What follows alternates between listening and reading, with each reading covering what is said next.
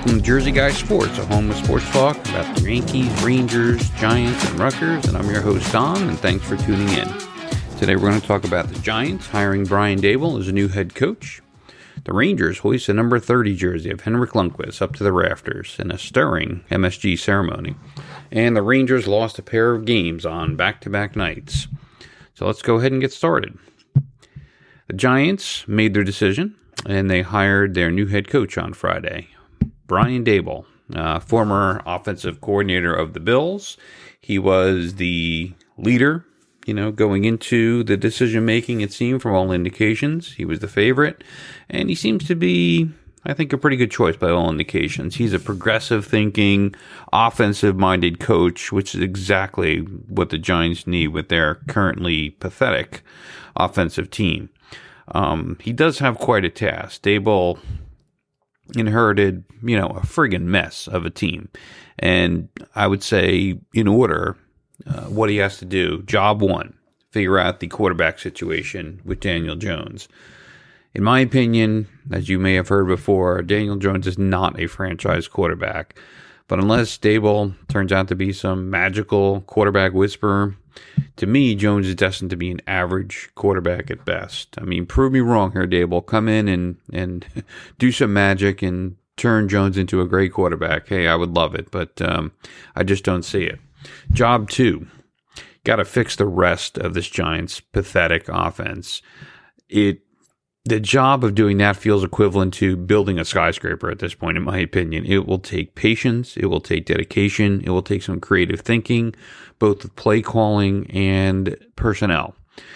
The offense needs everything, as we've discussed before. There's also almost no cap space for the GM to really sign any significant free agents. So this will have to be fixed and built on the cheap. And this may involve cutting some current people. And I hate Evan Ingram as the tight end. And there's many other, I think, points where we can save some money, some of the offensive linemen, etc., and try to upgrade this team. But it is a gargantuan task he will have. Job three, I think, bringing in a good staff, good defensive and offensive coordinators. I previously said that I really do not want Patrick Graham back as a defensive coordinator. The current thinking around when you read and hear people talk, the general feeling is that it would be a good idea to bring Graham back. And Graham's quite overrated as a defensive coordinator, in my opinion. I keep reading and hearing about how good a job he did, but when you look at the Giants and watch the games this year and look at their stats, I just don't see it. Whoever Daboll chooses needs to do a good job on defense. He's got many, many other things to think about, but overall, in talking about which coaches were available and the fact that they chose Daboll, it seems like a good move. He's familiar, obviously, with Joe Schoen, the new general manager of the New York Giants. I think that goes a long way early, having some familiarity with each other.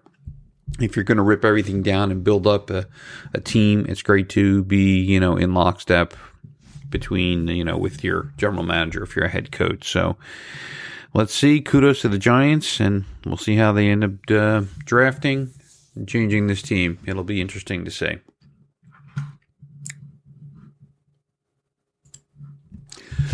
Moving on to the New York Rangers. The Rangers had one really nice event, kind of couched between two not so nice events. So let's just take them in order. Thursday night, the Rangers lost a game to Columbus 5-3. Columbus is a lesser team. If you watch the game Thursday night, it was kind of a poor Rangers offensive output and a poor team game all around. Even Adam Fox had a bad turnover that resulted in a goal.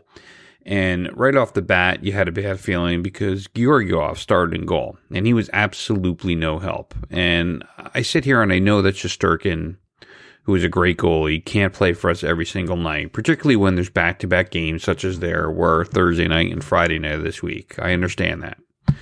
But even so, I almost don't enjoy games where Georgiev starts nearly as much because the goaltending, it's noticeably and immediately inferior when Georgiev is in there.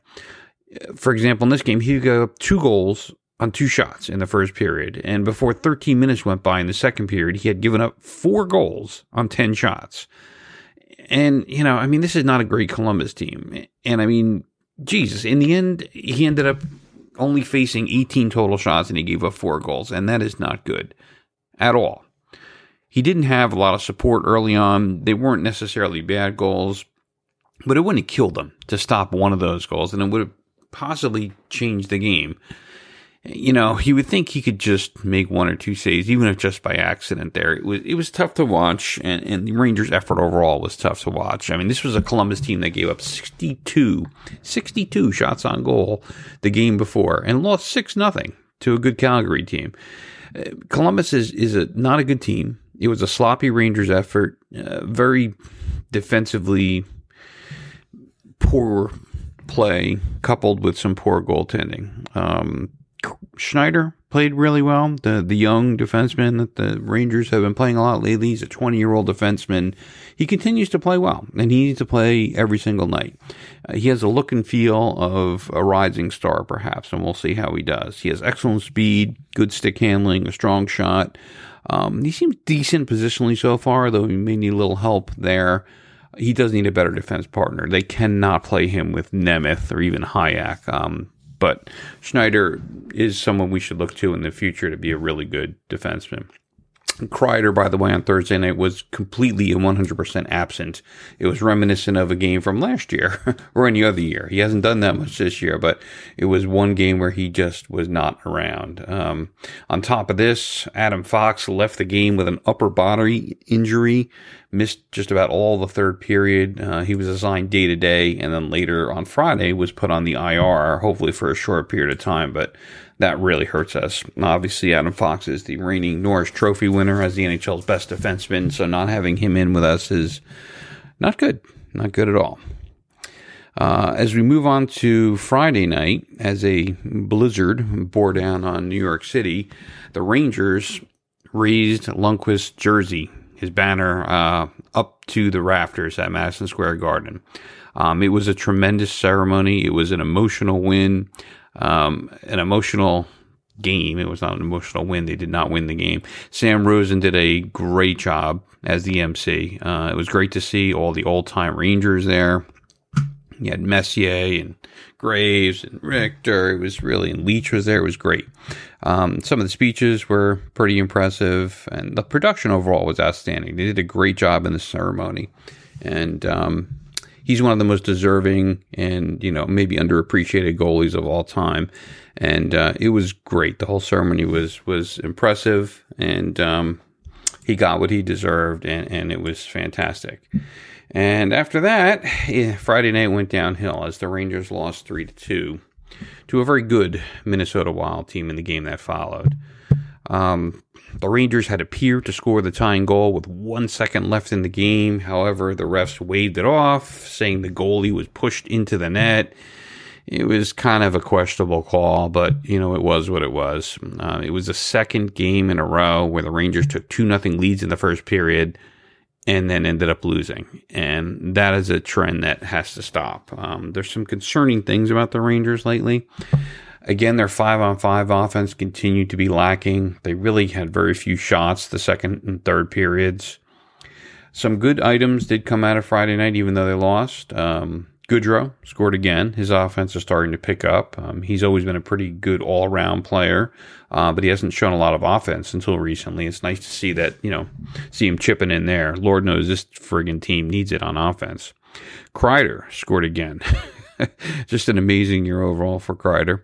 Again, they had no Adam Fox on Friday night. He's out with an injury on IR. They did bring up Zach Jones, another young defenseman. Boy, the Rangers are loaded with skilled, young, good, just defensemen. It's amazing the number of young, good defensemen the Rangers have. He played really well as well, Zach Jones. And in my opinion, the Rangers need to continue to play these young kids. Get them in there. Get them experience. This doesn't feel like a year the Rangers are going to win the cup or anything, as good as they appear at times. I think it's more important at this point to get the young kids time, get them experience, get them a year under their belt, and then try to continue to build this team instead of trying to play old or poor veterans, Nemeth and the like. Get the kids in there. Zach Jones played really well. Schneider's been playing really well. To me, just keep playing him.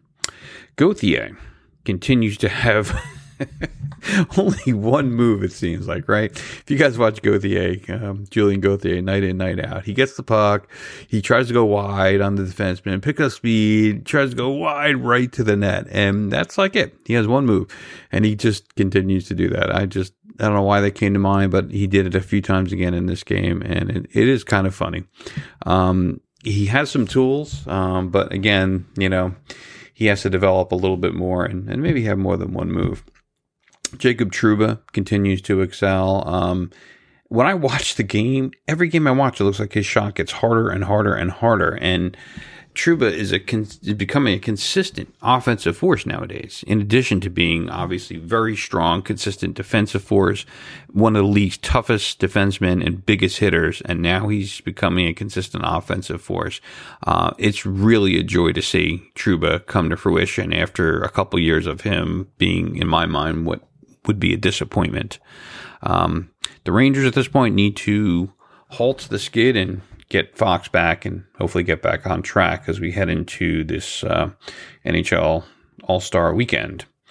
And that's all I have on this short podcast. So thanks for listening to the Jersey Guy Sports Podcast. Please tell your friends if you like what you're hearing, and I'll be back soon with some more sports talk. Thanks, and have a good day.